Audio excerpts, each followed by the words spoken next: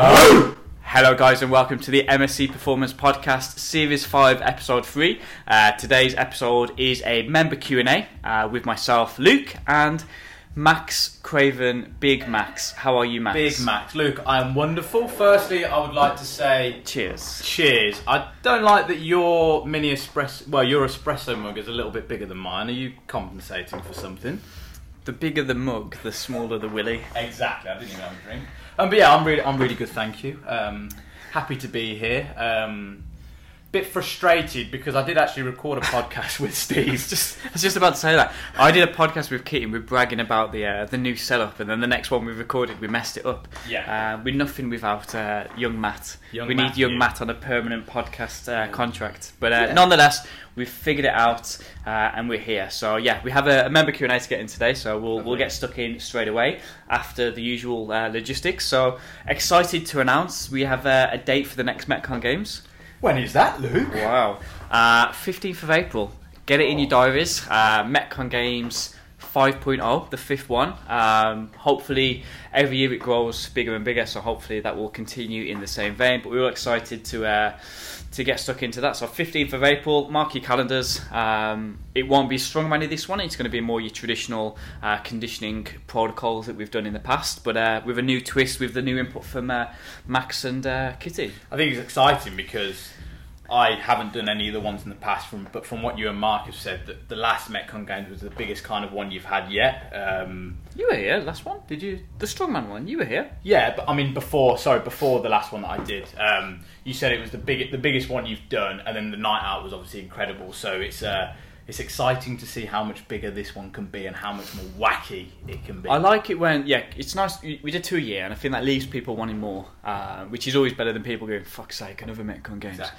But it's nice to have the variability between the strongman one. We do a lot of strongman carriers, and we do a lot of like log pressing, etc. in the Metcon classes.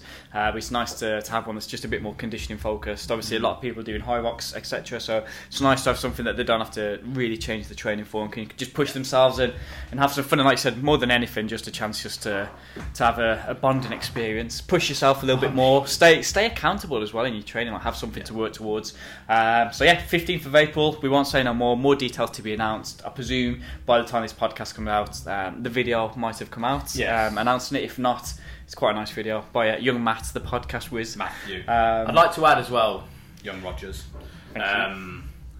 we have a few people competing in the who will be competing in the Metcon Games, who say that they're going to be the best athlete there. So I want to hold them accountable to that. So we have Nathan. I'm going to compliment Nathan because he's played me well this week, and he did me yesterday. I haven't spoken about it yet. I won't mention why, but Nathan's a fantastic man. He is a good man, yes. And for me, he's in the top 20 Metconners out of the 24 that are allowed to attend the class. So it'd be good to see him in full whack.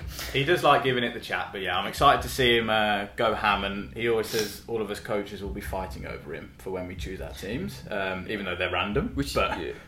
Well, we're telling them random, but actually, no one. He's like the fat goalkeeper. No one wanted him at the end. Yeah. But yeah, very excited for that. So, what about yourself? How's training? Obviously, you've had a couple of weeks off rugby. What have you been doing in place of that? Have you used it as a chance to push your training up?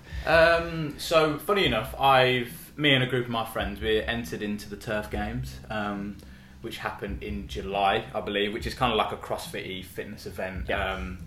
Which is really exciting. I've not really, besides the Forders event I did last year, I've never, even though I've done sort of CrossFit or functional fitness for quite a while, I've never entered a proper kind of comp into it, even though I've done it for a long time. So yeah, because you did the Forders.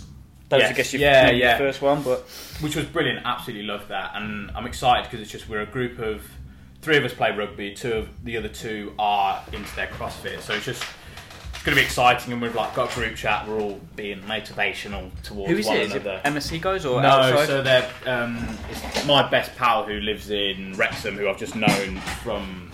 I'm not your best pal. Wow. Okay. One of. But yeah, so we've known each other for a long time, and then we just thought, oh fuck it, let's just enter a comp. Saw Turf Games was advertised. I've wanted to do it for a while actually. It just looks like a good day out. So a lot of my training is going towards that. So I So won't you're dive. really pushing the S&C for your rugby at the minute. Of course, yeah. I won't dive too much into it, but the way that we're planning it at the moment is we're all kind of doing our own programs, but we sync up with one session a week, which is quite exciting. Cool. And then we all like sending our results, sending our lifts, all of that kind of stuff. I'm planning it for everyone at the moment, actually. And it's just a good way to sync up, which is exciting. So Happy days. Awesome. rugby's, it should still be at the forefront, but it's taken a little bit of a backward step. But yeah, that's my training.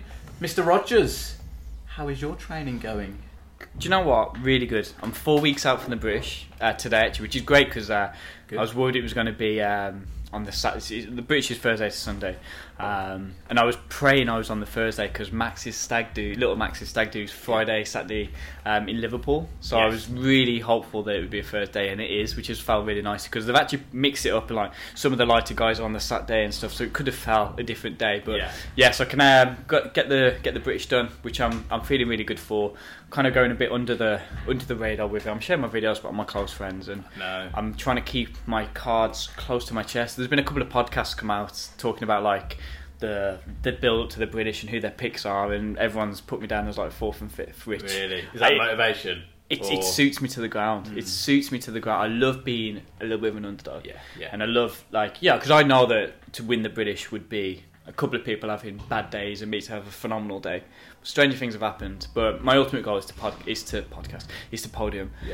So I'm really, I'm training hard. I'm doing well. It's funny because I went to Toulouse for a few days, and like obviously with the competition in the back of my mind, I didn't want to do anything crazy. Like, I didn't want to drink too much. Didn't want to eat badly. I still was mindful of what I was eating while still enjoying the break. I came back feeling fresh and just literally, I trained Friday morning, had Saturday, Sunday, Monday off. Tuesday, I felt terrible. Really? I came back in, I felt like I had no juice. Like I felt you did have. I reckon you probably had maybe 100 ounces of steak over the weekend, didn't you? I was going to say 100 pan of chocolats, which is... yeah, exactly. But it's funny because you feel fresh, but your legs just have no juice. I was coming out of the squat, and like everything felt like technique-wise fine, but just I had nothing to offer coming out of the hole. Got nothing left. I've got nothing.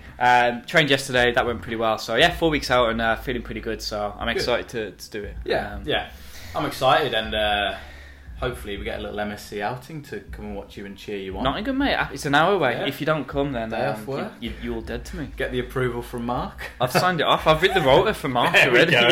Sorted. We've got you ever working it. Yeah, sorted. So that'll be fun for you. That's enough foreplay, which is more than I normally like to do. So let's dive straight into the Q&A. So the questions that we're going to answer today. Do you want to get the questions up? I've completely drawn a blank. So there was first one that we wanted to chat about was pre-workout meal. Yes, pre-workout meal. Pre-workout meal. How close to training should you be eating? Yeah. We had a question on cardio and if that's good for good or bad if you want to gain weight / muscle. So we can answer that from a performance perspective. What's the one broscience thing that we want to die? Is that correct wording? Yeah. Myth that triggers your inner rage, and another one about chest movements, wasn't there? We had one about what's your favourite exercise to improve your bench / train your chest. One about your favourite split. So yeah, we'll get straight into it. Do you want to talk first about pre-workout meals, kind of a little bit about what you recommend, what you do yourself, and then we can talk a bit about the research as well. So firstly, I want to say it's very individualised about how soon you eat before you train. So for me, it's taken me years to kind of find the right amount of time in before I go into training. So for a while, I'd always, especially now I'm doing a lot more high tempo training, like if I start feeling sick, it's fucking horrible. So for me, 2 hours before was about right. But I say for everyone else, as long as you're not experiencing gastrointestinal discomfort, you're normally okay. A lot of people talk about this whole thing, you shouldn't eat too closely before you train and stuff, but it's actually to do with if you can stomach it and you're actually okay, there's not too much that will affect it. So I'll say if you can stomach it and cope it, that's normally okay. You have a few studies you want to bring up about that kind of stuff, don't you? Before we get into that, what do you think like about different sports? So you said for yourself, because you're doing like quite high intensity stuff, and you're already going to be in that lactic acid buildup that can make you feel a bit sick. If you're not really doing that, you just do normal strength training, or if you're doing like normal conditioning protocols that aren't probably as high volume as what you're doing, does your recommendation change, or do you keep it the same? I think the recommendation would more or less stay the same, that anywhere long, like within an hour is probably too close for a big meal, especially if we're talking about volume of meal. Like, I will normally go for my training, even if I was training less high tempo stuff, more just strength training, I'd still go 2 hours for a big meal, and then as I get a little bit closer, have like a fast acting carb or something like that, a little bit closer, just so it sits nicer in the stomach and I don't feel sick. And I think that's a good rule to go by with a lot of people, that have a big meal maybe an hour minimum before, and then any time closer, if you're feeling a little bit down and you want a little bit something in your stomach or a little bit of energy, fast acting carb or something like that will always go quite well. Is there a reason you recommend fast acting carb, or that's just easy to digest? Easy to digest, feels good in the stomach, not too much volume, that kind of stuff. There's obviously, there will be nutritional value behind it, but yeah, that's my recommendation. Cool. Yeah, mine's fairly similar. Both like practically like myself. Like everyone laughs, so I'm always eating cereal or sweets as I'm doing barbell club, because I train straight after it. So I'll have a meal a couple of hours out, and then I'll have something smaller, a fast acting carb, an hour out. But I'm not so massive into recommending. I mean, I personally have the fast acting carb just because it's super easy to eat. But like from like you're looking at it as a, zooming out a little bit, like no one is depleting their glycogen stores doing a moderate training session. If you're doing a marathon training session, or you're doing something super high volume, your carbohydrate requirements change. But for most people in the gym, like, you're never going to fully deplete your glycogen, nowhere near. I think I remember before, it's like not even 50%. It might be like a third of your glycogen stores get depleted. So the need to then like top them up with your fast acting carb probably isn't there. That said, I would still probably lean towards it, because it's going to be, they're normally easy to digest. They're not going to sit awkwardly on the stomach. They're normally quite easy to eat. It's not like trying to slog through, like, I don't know, peanut butter or bloody... Yeah, that's horrible. So I'm the same recommendation as you. The study, and I feel so silly about it, because I was like, I'm gonna get the names of the people for the study, and there's two names, and they're both terrible. Well, they're both very long names, and they're gonna sound terrible. Come on, let's hear it. There was a study done by Nahudia in 2021. Sorry, I didn't hear that. What was it? Naharudia. Okay. Apologies if Naharudia is listening, which of course he is, or she. I don't know. Anyway, 2021, and it was a study, and it's a really interesting study to me, where they compared.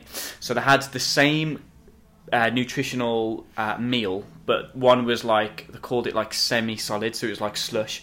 One was a liquid meal, and then it was like a placebo meal.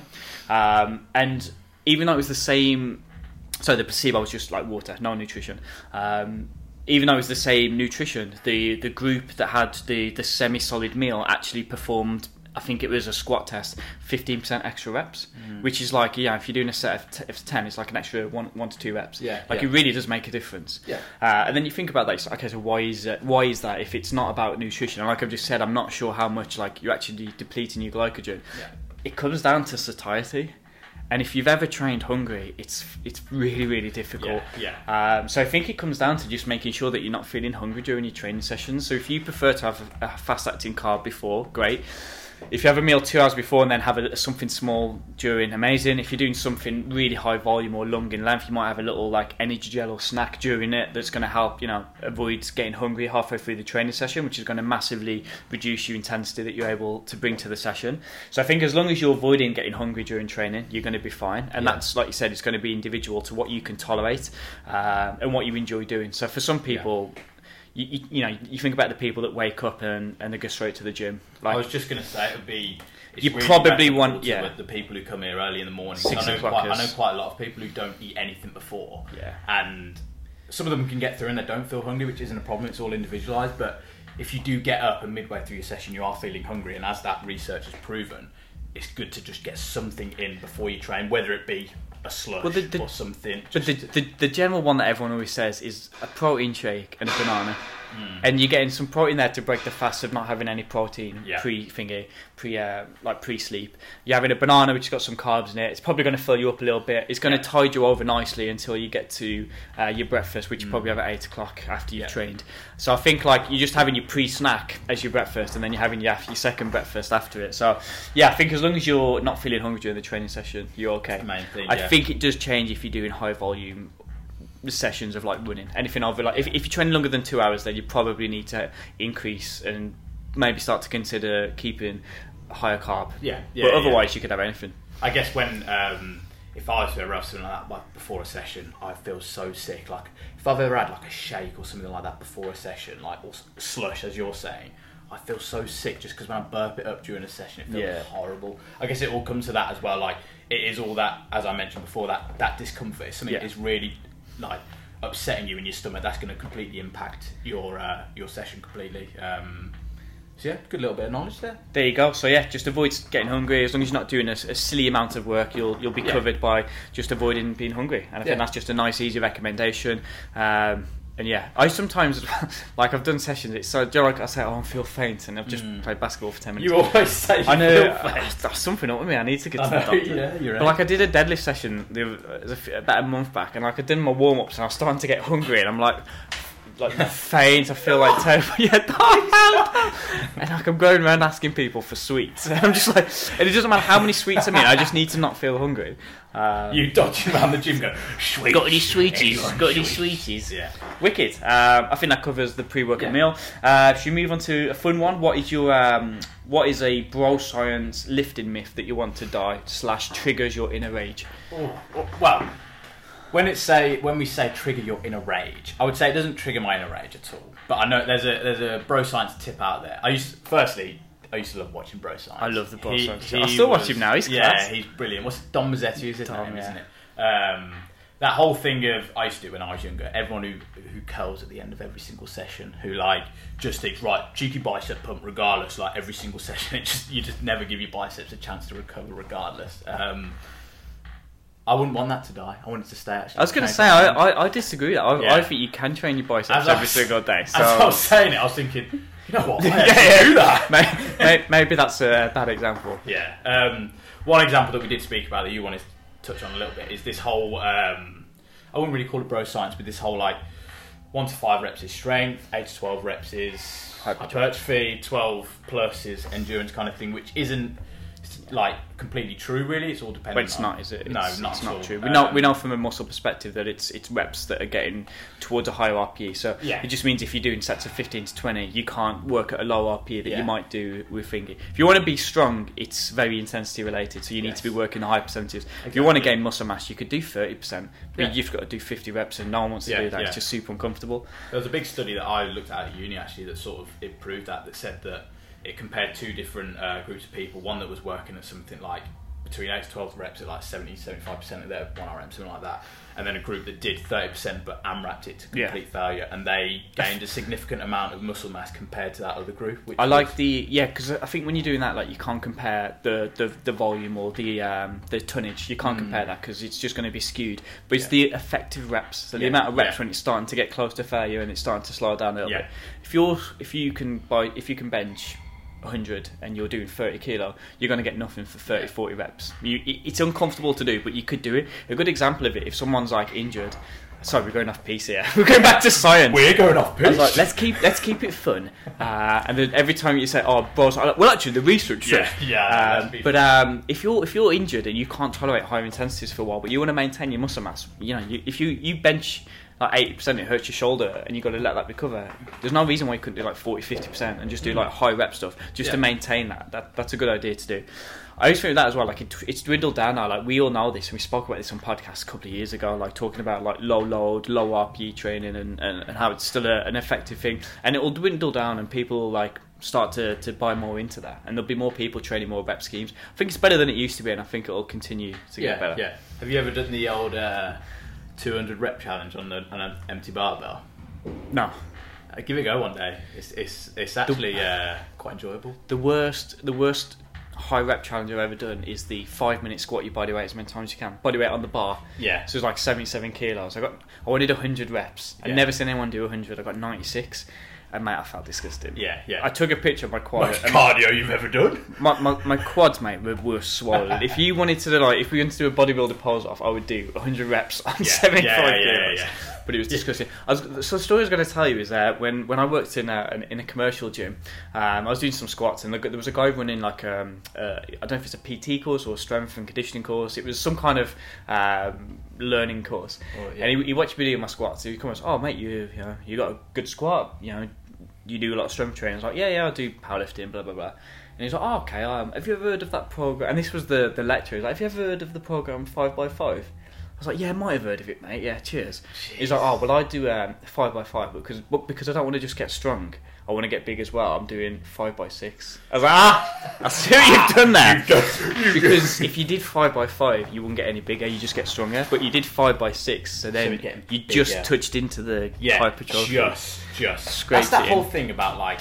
It's the black and white thinking that's like. Does he really believe that? Does he really think that you go from 5 to 6 and all of a sudden muscle growth is triggered? Yeah. At 5, it's insufficient. Like, does anyone think that? It's that whole frustrating thing that like going off piece again about the fun stuff, but like it is so easy to become a level 3 PT nowadays, and a lot of the information that's taught on the courses is incorrect. Someone might say that, yeah, it's just that they teach that whole kind of 1 to 5 is strength, 8 to 12 is hypertrophy, 15 plus is endurance, and it's not good, and it educates people the wrong kind of way, so when they go into their fields they will also be passing that wrong knowledge on. That's it. You know, like you say it to us and we laugh about it, but you say it to someone that doesn't know anything about training, and they'll take that as gospel. Can you just double check it's still recorded? So I haven't got much in terms of broscience. I think we're almost like immune to it, but I do recommend every so often to people, especially if people moan about like the gym setting, or they're like, oh fuck it, I'm getting pissed off with something. Yeah. I'm like, mate, go to a commercial gym just for one session, and you'll come back and you'll absolutely love MSC. Yeah.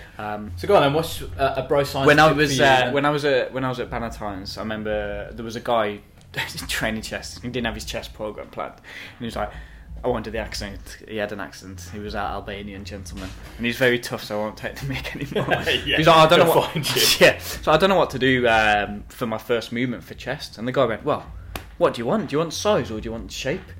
And he was like, I want shape. He went, well, dumbbells then. Dumbbells for shape, barbell for size, and that one blew my mind. That links into the whole links into the whole like toning thing, doesn't it? I know it's been debunked a lot over social media, but people are still. The toning thing's tough. They're probably the big two, like the toning and people thinking barbells is just if you want to get you'll get really blocky if you train with a barbell. But it's somehow miraculously the same weight or slightly less weight on the dumbbells, and it shapes your muscle. That's exactly. quite tough. I think the toning thing is like, as long as people are using it in the right context, it's not a problem. But it's when people think that like.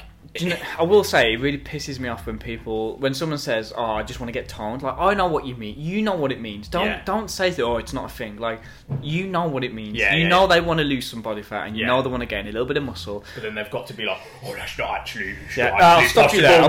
There's no such thing as toning. It's like, you know what they mean. Just let them say what they mean, and just fucking humour them, and show them how to train properly. Don't put them off and explain, because if they 100% confident that tone is a thing and you tell them it's not, they're just going to leave. So just tell them, say, I understand what you mean, and then when you've built that kind of rapport, then you can start to say, actually, when you said about this, like what you actually mean is, but there's no point in saying it, because they know what you mean, they know what they mean, you know what they mean, just tell them. Fine, just humour it.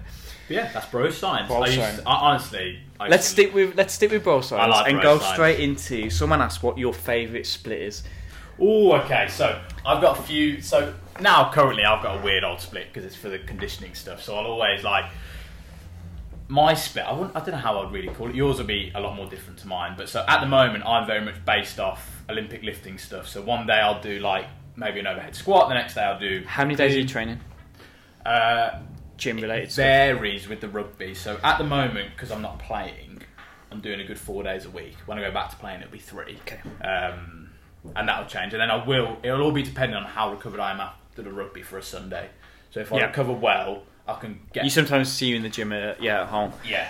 So 4 days currently, and it's all varied on the conditioning movements I'm doing, what kind of conditioning I want to do, what main lift do I want to focus on, all of that stuff. But back in the day when I was obviously a hardcore bodybuilder, I was a big fan of push-pull legs. I love push-pull legs. It just worked well for me. I know there's going to be a lot of people who sort of slate it and say you can't train 6 days a week and have 1 day rest. But if you do it over a long... This is the problem, is if you want to do push-pull legs, you can't just train 3 days a week. No. If you want to do push-pull legs, you've got ideally 6. Or if you're not doing 6, you've got to do like 4 or 5. And so just squat, legs, back, chest, and then maybe that's done by Friday. Then Sunday you do legs again. But you can't just train 3 days a week. It's just not enough frequency. No, you need more than that. I quite liked I sometimes did, if I knew I was only training 5 days a week, I'd do like a push-pull legs upper lower, which was quite a nice I love split. that. That's my favourite split. Yeah. So I used to do like the quote-unquote bodybuilding split. And then I started to get like really bored of it when I trained at a bodybuilding gym. Luckily, I met this guy called Tony that got us into powerlifting. I probably mentioned him 4 or 5 times. Met him at that strongman comp again. I seen it for the first time. It's really cool. And I was like, oh mate, I'm really getting disillusioned. I don't know what to do. And he was like, oh, why don't you do push-pull legs? And I was like, because I wanted to do basically powerlifting, but I just didn't know about powerlifting at the time. I just wanted to train something different than just doing fucking, bodybuilder style training. But because I was training 5 days a week, I went push-pull legs, and then I did a powerlifting day, squat, bench and deadlift, and then I did a full body session of accessories on the next one. So it was the same idea, 2 full body sessions, 1 hard, 1 easy. And then that meant I'd pretty much designed a powerlifting program then. I was benching twice, I was deadlifting twice, and it was pretty much what I like. So that was when I was doing the bodybuilding stuff. Powerlifting then wise, what are your splits at the moment? Powerlifting for me and obviously there's individual different, like out of everyone I train, I've got one person that does 2 days a week. The majority of people, I train about 37 people, I reckon 25 of them train 4 days a week, and out of them 25, there's only one person that squats 3 days a week. So the majority of people squat 2 times, and that's my preference. I don't like doing just once. Most people need 2 times a week squatting. 3 is a little bit... Why is the reason for that? Why would you recommend that? Well, I think that if you're, from a skill perspective, and then from an overall development, the amount of sets that you need to get stronger, let's say it's 10 working sets, it's hard to get that done in 1 session. So I think when you're trying to get the amount of volume that people need, it's good to do 2 sessions, because 1 session is going to be your normal squat for the majority of people, and then some kind of variation or close variation on the second, or just a slightly lighter day. So like that second day you work in either a positional focus or a tempo focus or specific cue. So for most people the 2 week works well. 3 days a week just gets quite hard to manage alongside pushing deadlift. There's only Adam just 3 days a week. Does he? And whenever we move him to 2, his progress really slows down, which is funny because he's always whinging that his body's in tatters, but he still wants to. But he's holding on to 3 days a week for his life. So with that being said, so for the majority of people, 4 days, 2 squats. I really like. Squat and bench on a Monday. It's normally heavy squat and like a secondary bench. Wednesday will be deadlift and like a tertiary bench. Friday would be heavy squat. And some kind of lighter bench or no bench if you're not doing 4 days a week bench, and then your last session of the week, your heavy bench press session. And I really like RDLs. I give pretty much everyone an RDL on session 4. I can't think of anyone that shouldn't be doing RDLs. Like if you're a sumo deadlifter, you should be doing some kind of hinge work. If you're a conventional deadlifter, most people, even if we get them doing 2 days a week of conventional deadlift, they'll still do RDLs. There's like the volume after it. So that's my favourite powerlifting split. General population, they're normally doing 2 to 4 sessions, full body sessions, or upper lower. Yeah, as we said, frequency is the best thing. Like the more frequency you can get, better. There's no, as you said, if you're doing 3 days a week as a gen pop kind of person, a lot of people do think, push pull legs, but actually you're only getting 1 hit of every move, like for a body part in a week, which isn't enough really. And you think about, like you just said, stress recovery adaptation. So you train your chest. Sorry, you do a push session on a Monday, and then you're recovering for 2 days. That means you're spending 5 days where if you're not recovering from it, you're not training it, you're you're regressing. There's no other way to say it. If you're not training that frequently, you're going to regress. So I think you need to be training more than that. And full body sessions or upper lower means you're getting the 2 of each. If you're training twice a week, it probably means that you're not that bothered about like your powerlifters being the best that they can. You're just trying to do some strength training, and that's fair enough then. 2 full body sessions, but 2 full bodies better than doing upper and a lower. And I think it's all varied on the individual. So if you dive into more, so if we do go back into the bodybuilding world, I know a lot of people that they coach and their training sessions are like they seem so random, but they're obviously tapered toward the individual. So they'll say you're obviously growing and you're bulking to go into another comp in 2 years. Say they want to focus, I don't know, more width in their lats, something like that. All of this bodybuilding stuff. They will do some crazy sessions. They'll do some splits, but they'll have 3 or 4 times a week. They'll just have lats, like kind of lat work in their sessions as well. So it's all depending. Like a lat specialist program. Exactly. Why is he training lats all the time? I know exactly. So he'll do like a leg extension straight into like some kind of lat movement. Superset. But this is the thing, like you need to be careful when you just see something and say, what are they doing? Or like, why is he doing? Because you don't know anything about like anything. Like you look at Adam, you're like, why is he squatting every single session? And you're like, well, actually, because even though he doesn't look built for squatting, which he isn't. He's got long legs, but it's like if he doesn't do 3 days a week, his squat doesn't feel as strong. So but you might be like, why is he doing that? So don't judge people by what. If you see someone quarter squatting in a gym, they could be a high jumper. You never know. This is true. Don't call them out. If someone's quarter squatting and they're gangly and 6'2", they're a jumper. Don't assume they're a jumper. Yeah, they're our favourite splits. I do miss bodybuilding. Like I'm just thinking now. You just won that bodybuilding comp, didn't you? I did win. Yeah. For anyone listening, me and Luke had a bodybuilding comp, and I did win. To be fair, I had just come back from Toulouse and I had eaten. No, you hadn't. Divulge. I do miss bodybuilding. Now that we're talking about it, and I'm thinking that I'm doing all this Olympic lifting, and I could be getting hold your horses then. Next question: favourite exercise to improve your chest, and we're going to also then make this slightly more performance. So, favourite exercise to improve your chest. Okay. And then we'll also talk about your favourite to improve your bench press strength. So you can make one performance related as well. So, what's your favourite chest exercise? My favourite chest exercise personally. Yes. Personally, I love a dumbbell bench. Flat. Yeah. I would always, for ages, that actually really helped my chest development. Just flat dumbbell benching low, just because you get a little bit more ROM in there, bit more range, bit more flexibility to change your hand position. Exactly, it's more natural for a lot of people for like elbow angle and all of that kind of stuff to allow them to track more naturally. For me, anyway, it helped a lot, and it's just a nice movement. You get a good little squeeze at the top of the rep, whereas with the bench it's a little bit harder. Have you seen those?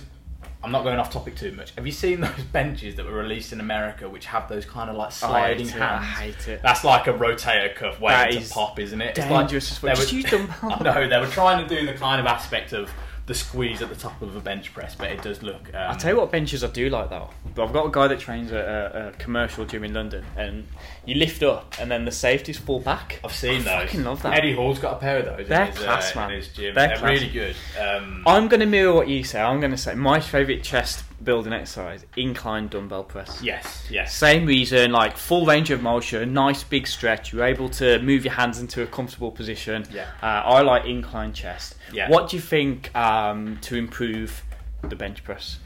So let's not say no barbell stuff because that's a variation. Let's say your favourite accessory to improve your chest. I guess it could still be dumbbell press. Yeah, I would say dumbbell press. I was going to say you would obviously learn a lot more because you're within the powerlifting world. I would dive into the whole like rehearse the skill kind of thing. This is going no barbell. Okay, no barbell. None of that boring stuff. Right. I would say. Ooh. All right, I'll jump in. Go on, you jump in. Dips. If you can tolerate dips, I love a dip. Yeah. Good for tricep. You're hitting the chest. It's fairly balanced with chest, shoulder, and triceps. Yeah. The only problem with it is not everyone can do it.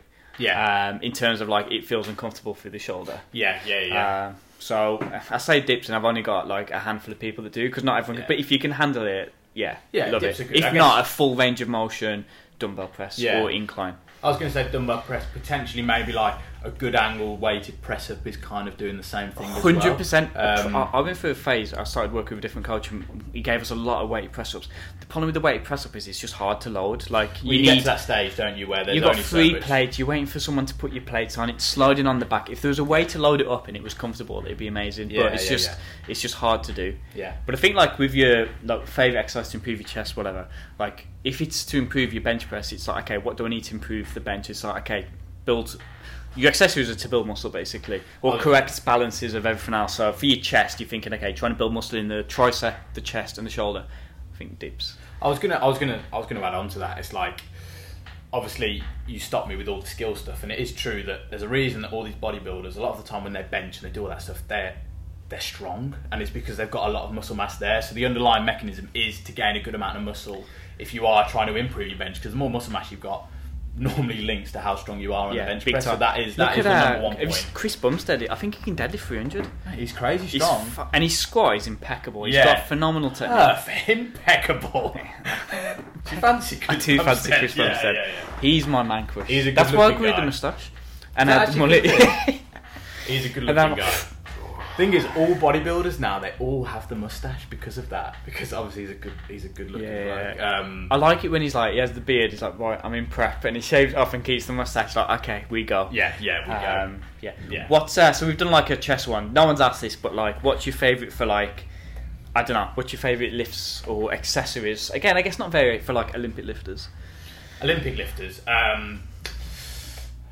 I guess you can do barbell for this because just not, but not like clean from the, I don't know. Yeah. I was going to say just good heavy pulls from the ground. So if you're doing clean pulls from the ground, make sure you're replicating your hand placement, because a lot of people who go over from clean into normal deadlifts, their hand placement may change a little bit. So make sure you are doing that kind of placement. Same if you're doing like practicing your snatch stuff, snatch grip deadlifts, just with a little bit of a high pull at the top to get used to get into a little bit of extension with some load on there. Are you a fan of sumo deadlift for people that do clean? Because I quite like that because it just differentiates the clean from deadlifting. Yeah, I've never actually done that before. I just like the idea of it. Yeah, of course. No, I like that. And then just general kind of shoulder strength. So a lot of people forget when they go into a jerk, like kind of movement. A lot of fucking overhead stability. Yeah, so when they go into a jerk, a lot of people do think that you need to get under the bar first, when actually you want the barbell moving vertically first. So that comes from good shoulder strength, and so having strong shoulders is always going to help a lot more with that. So just good like strict press, push press, behind the neck stuff, dumbbell shoulder press, anything to gain some muscle mass on top. Very similar to the bench press kind of stuff. Like, the more muscle mass you've got there, the stronger you're going to be. You look at like the Chinese weightlifters and like the amount of like excess. You see them doing like dips with like 3-4 plates, and they're incredibly strong through the shoulders. Yeah, exactly. And I think Lou raises with the plates, the 10 kilo plates. Yeah. But people, you see that the Chinese lifters, and you're like, man, squat jerk this, but like they're doing a lot of accessory stuff. It's class. I really love to watch it. On the same note, then, if the old typical, if you could use 3 exercises to do for the rest of your life. Oh, I like this question. What would you do? I've got mine rehearsed, and you'll be able to guess mine. Oh yeah, I know yours. Yours would be easy. It's not that. Man, I do not want to do fucking squat, bench, and deadlift for the rest of my life. Okay, for me, because I am literally on the spot with this. So I'm gonna guess yours. Go on. Okay, no, say yours. Have a think about it. Okay, go on, guess, and I'll tell you. Yours. Go on. Dumbbell press. No. Front squat. Yes. Clean. Yes. Push press. No. Go on. I would do front squat, a clean. Yeah. And then my third, it would be some kind of like bodybuilding movement, but I think I'd lean towards like a chest fly or something like that. Just because I want to chase the pump. So it was anterior. Like, age of training. I'm going to be here. No posterior work whatsoever. You got to do some really good pulls to balance that. Yeah. Thing is, as long as I load up on those cleans, I'll be sound and get a good amount of posterior engagement. Really over exaggerated. Do you know? I was thinking about if I did these 3 exercises for life, I thought about mine ahead of time because I was the one that asked the question. But I reckon you'd look fucking phenomenal just doing these 3 exercises. So what are my 3 exercises? Okay. Incline dumbbell. Yes. Chest supported row. No, come on. Seated row. No. Heel elevated goblet squat. Close. I'd go high bar squat. Okay. So get away from the low bar, real nice controlled eccentric high bar squat. Yeah. Incline dumbbell press. And we've spoke about it, and I've already told you, give it to everyone. Oh! Give me a second. I give it to everyone. It's coming. RDL. There we go. Mate, you're getting everything you need from them for it. I reckon if you give someone just those 3 exercises, it'd be pretty good. And you could combine. You could say RDL into a high pull, and then you get a little. Just pushing like someone's like put a gun to you and said you can only do these 3 exercises. You've done an RDL and you've gone into a clean. That wasn't part of the deal. That's interesting though. That really put me on the spot. I guarantee my decisions will change. You'll change it later. Yeah. When we release the podcast, you can just put in bracket, I've changed my mind, and actually it's okay. This. How about this? Ask at the end of this podcast. Ask me again, and I bet my decisions will change. So next question. That was a good half an hour of bro stuff. Should we move back into something a bit more sciencey? Yes. Okay. Someone asked about cardio for muscle/weight gain. Yeah. So I can talk about this a lot within kind of my experience. I'm doing a lot of cardio within my training. the main thing is that you do just, if you want to gain muscle mass, you do just want to stay in that surplus. So if your surplus can be maintained whilst you're doing a lot of cardio, then you will be gaining muscle mass. Whereas if you're doing a load of cardio and you're more fatigued, your obviously energy levels are dipping, so you're going to go more into a deficit. Then that's the problem that we're going to have, which is the whole underlying thing, really, just to stay in that surplus throughout. Not all cardio is built the same, is it? So like if you're, I know, I really like this quote of there's a difference between training to run a marathon, or let's say, because a marathon is going to interfere maybe a bit because it's the amount of volume of training needed. Let's say a half marathon training to do a half marathon and gain muscle is completely different from trying to win a half marathon and train to be the best bodybuilder. Ultimately, if you want to do one or the other to the most optimal, you're probably going to have to go all in. But 99% of people don't have to worry about the interference effect, because most people aren't training to win, to be the fastest person at the Birmingham half, and they're not trying to become a bodybuilder. So if you're your general pop and you want to be fit, strong, have some muscle mass, you can absolutely do both. I'm going to have to butcher another name here though. Go on, this one's harder. So there was a study by Split. It's like William all over again. Spliliopoulou.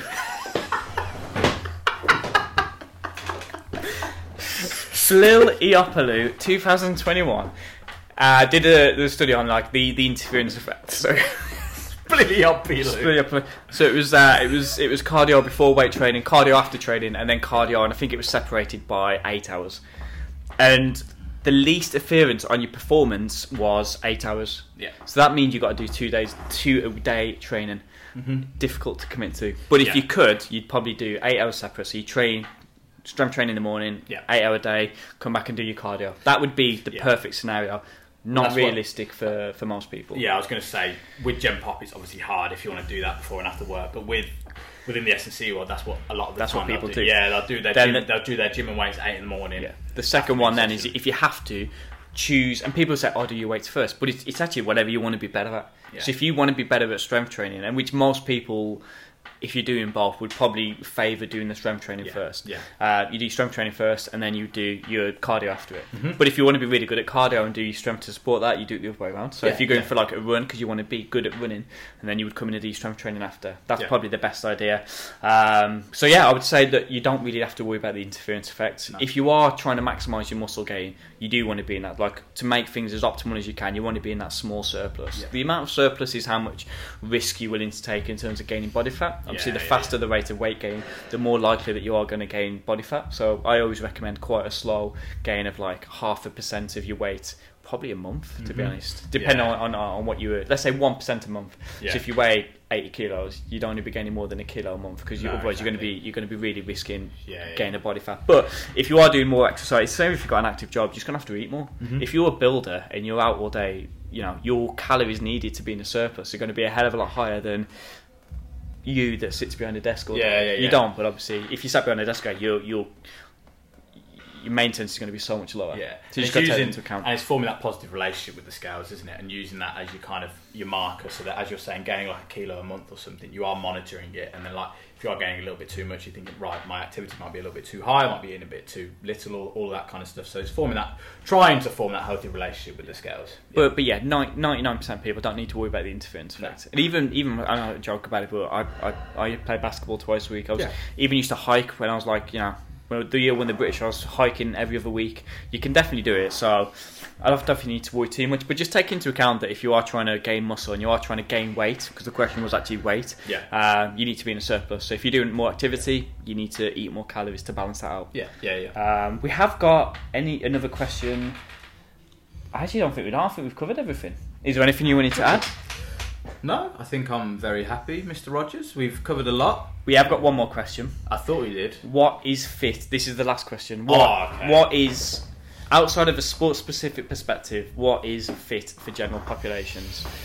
Outside of a sport-specific...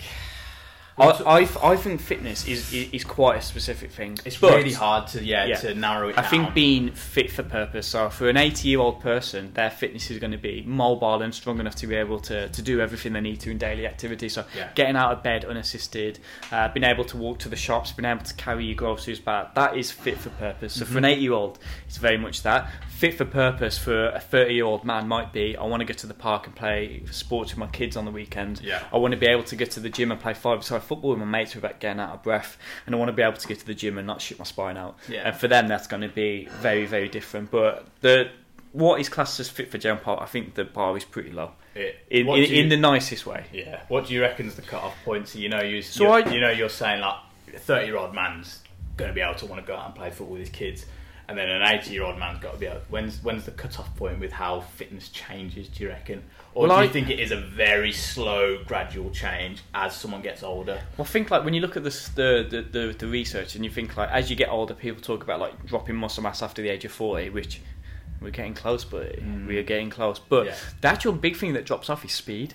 So actually, your strength stays for a long time. It's just your speed really drops.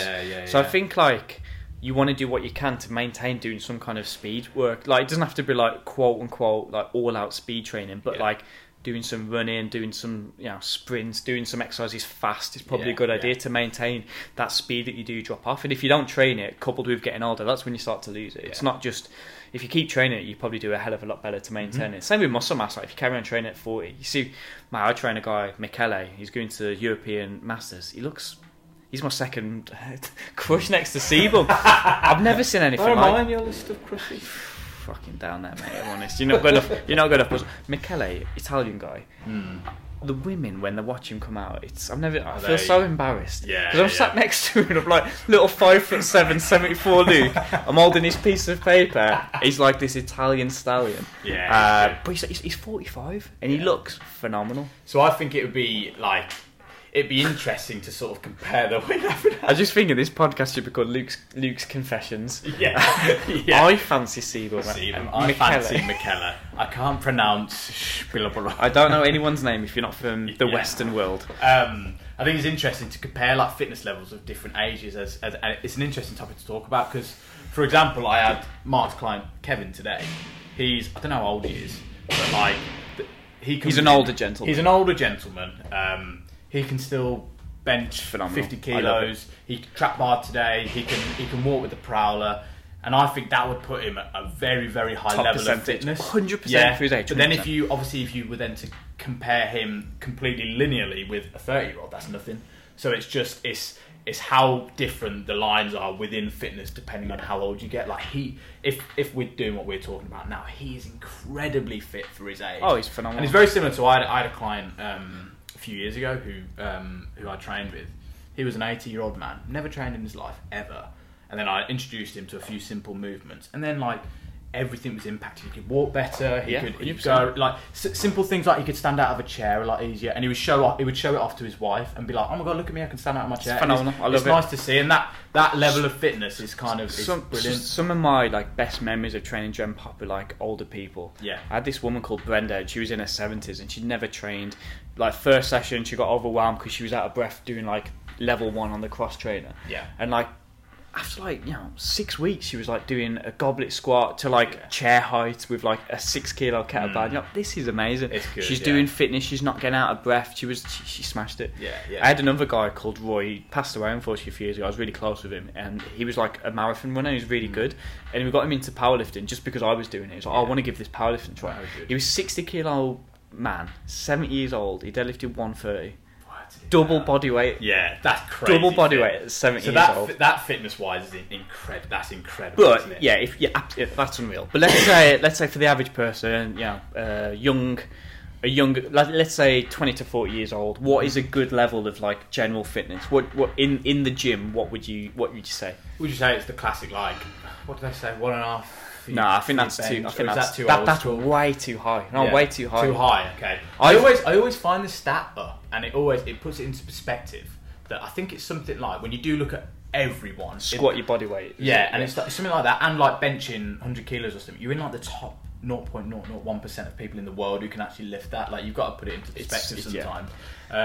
Yeah, I'm not sure. What do you think for 20 to 40 year olds? I think a good level of strength training where let's start with strength and we'll get into like other things. I think strength training, if you can do a full squat with around your body weight, I think that's good. I think that's really good. You're not going to win any competitions. You're not going to set the world alight. But if you're mobile enough and strong enough to get into a really good squat position, squat it to good, reasonable depth with body weight on your back, I think that's strong. And I'm not saying you should do powerlifting or you should do this, but if you're general pop, if you're just a dad or a mom that wants to have a good quality of life and you can squat with your body weight on the bar, that is going to give you a good quality of life. I think with that said, then you should also be able to do a few chin-ups. In particular for guys that have a bit more muscle mass compared to women, I would say that you should be able to do a set of 5 chin-ups. And I think that's those two combined are good to say, like, you're not just strong, you're strong for your body weight as well. I think that they're good levels of strength in the gym.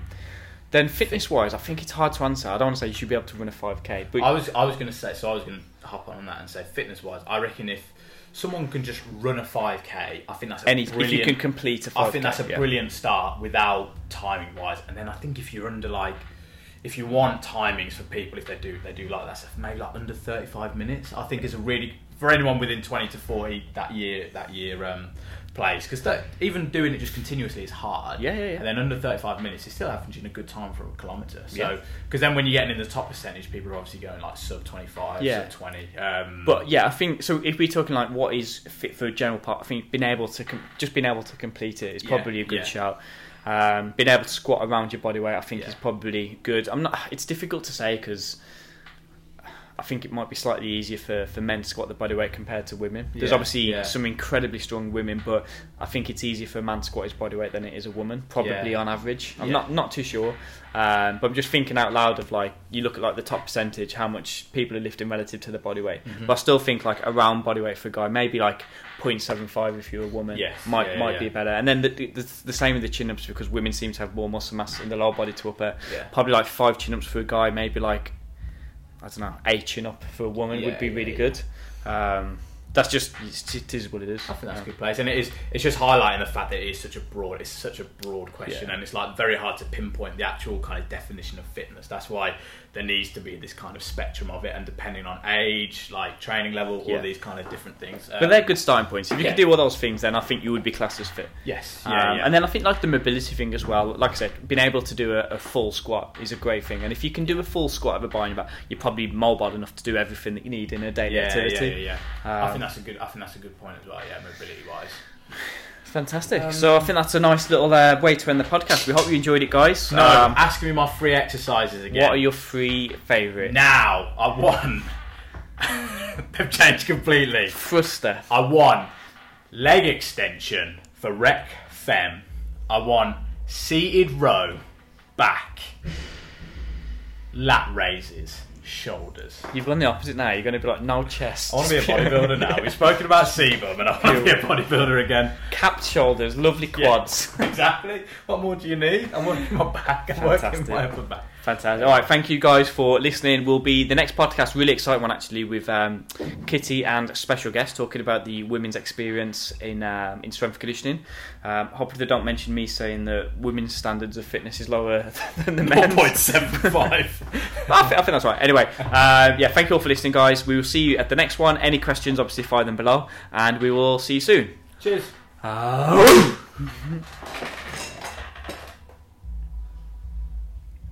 I don't think that's sexist to say. Pause? Is it just pause? Yeah.